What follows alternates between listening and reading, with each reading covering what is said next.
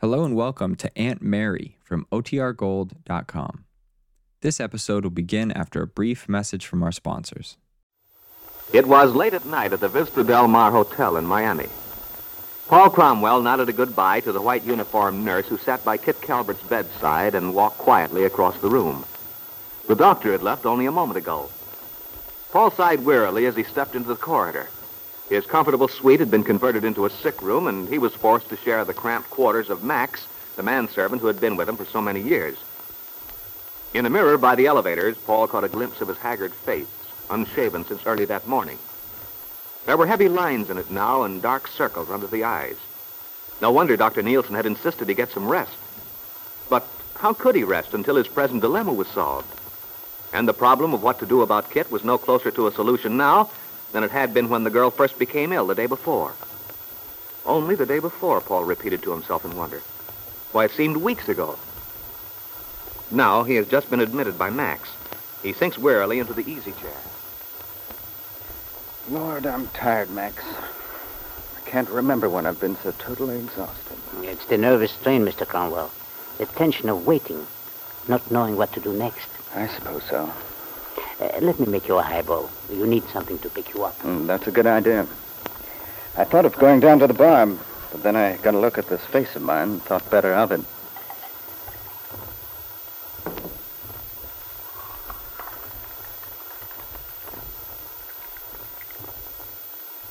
Here you are, sir.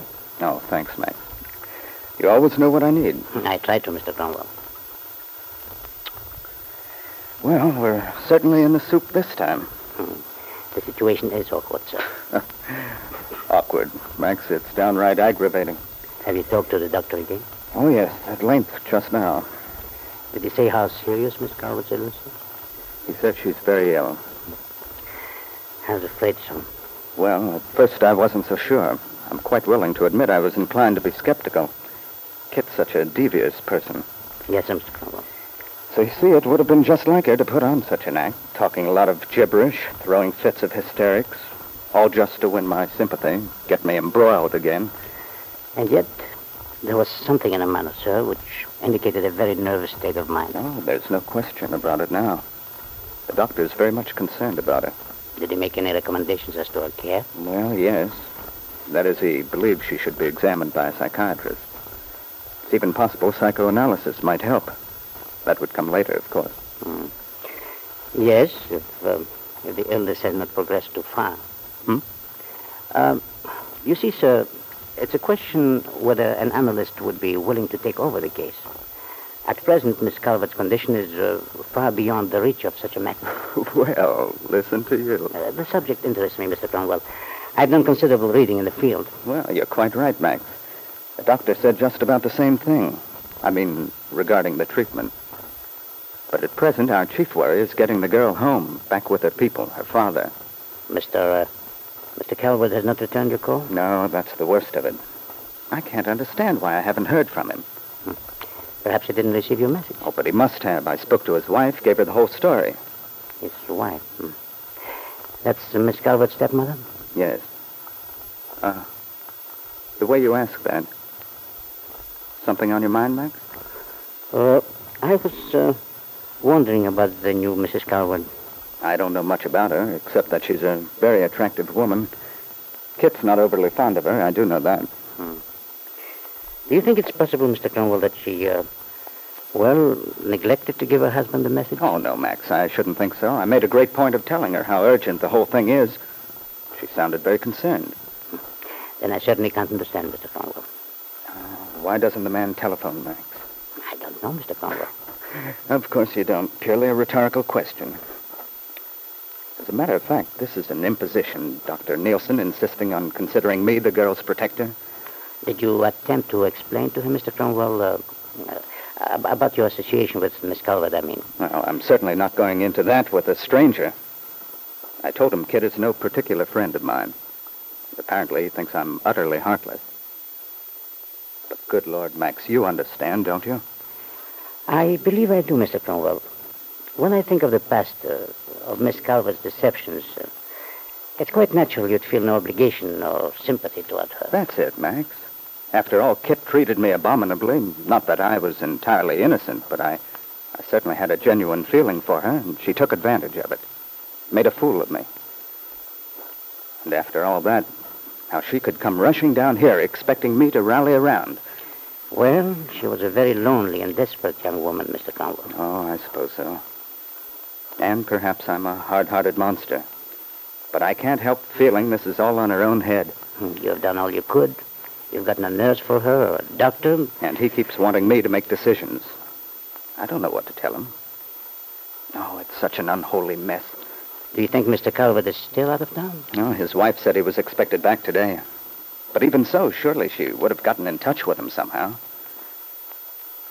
Well, I'm not going to wait any longer for Calvert to phone me. I've had enough. I'm going to phone him. Operator, I want to place a long-distance call. Hello? Hello? Mr. Calvert? Yes, speaking. This is Paul Cromwell. Yes, Mr. Cromwell? I've phoned you several times.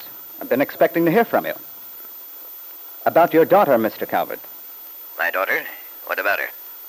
Didn't your wife give you my message? Yes?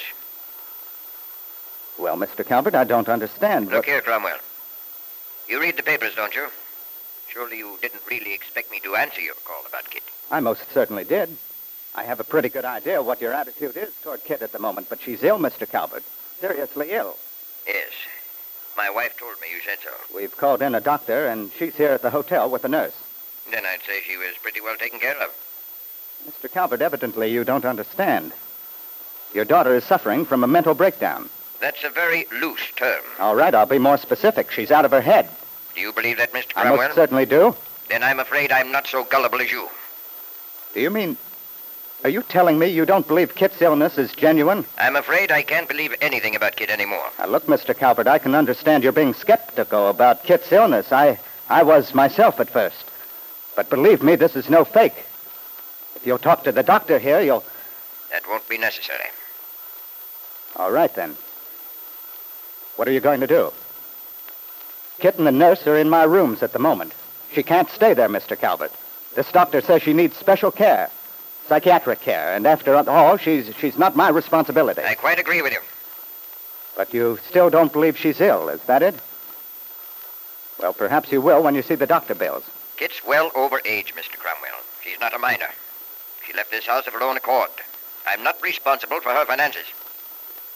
Besides, I happen to know that Kitt took quite a sum of money with her when she left. So you see... Well, if she had any, it's gone now. But that's not the point. You're quite right, it isn't. Calvert, I've had enough of this. I've gone as far as I'm going to. Your daughter's ill, and that's that. And you'd better accept the fact.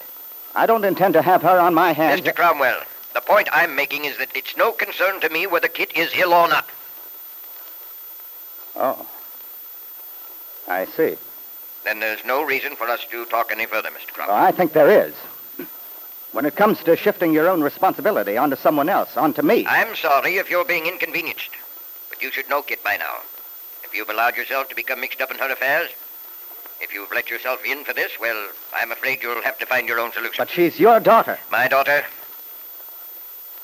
You're wrong. I no longer consider Kitt as a daughter of mine. Goodbye, Mr. Cromwell. Paul Cromwell stood there a moment, then angrily replaced the phone in its cradle. And back in Wakefield, Ben Calvert sat motionless, dejected by the telephone in the hall. His wife, Jessie, who had listened to the conversation, walked over to him, put her arms around Ben as if to comfort him. A gesture of sympathy and understanding which didn't match up with the thoughts in her mind. At last, Ben had openly denied his daughter. The break complete. Jessie Calvert was satisfied.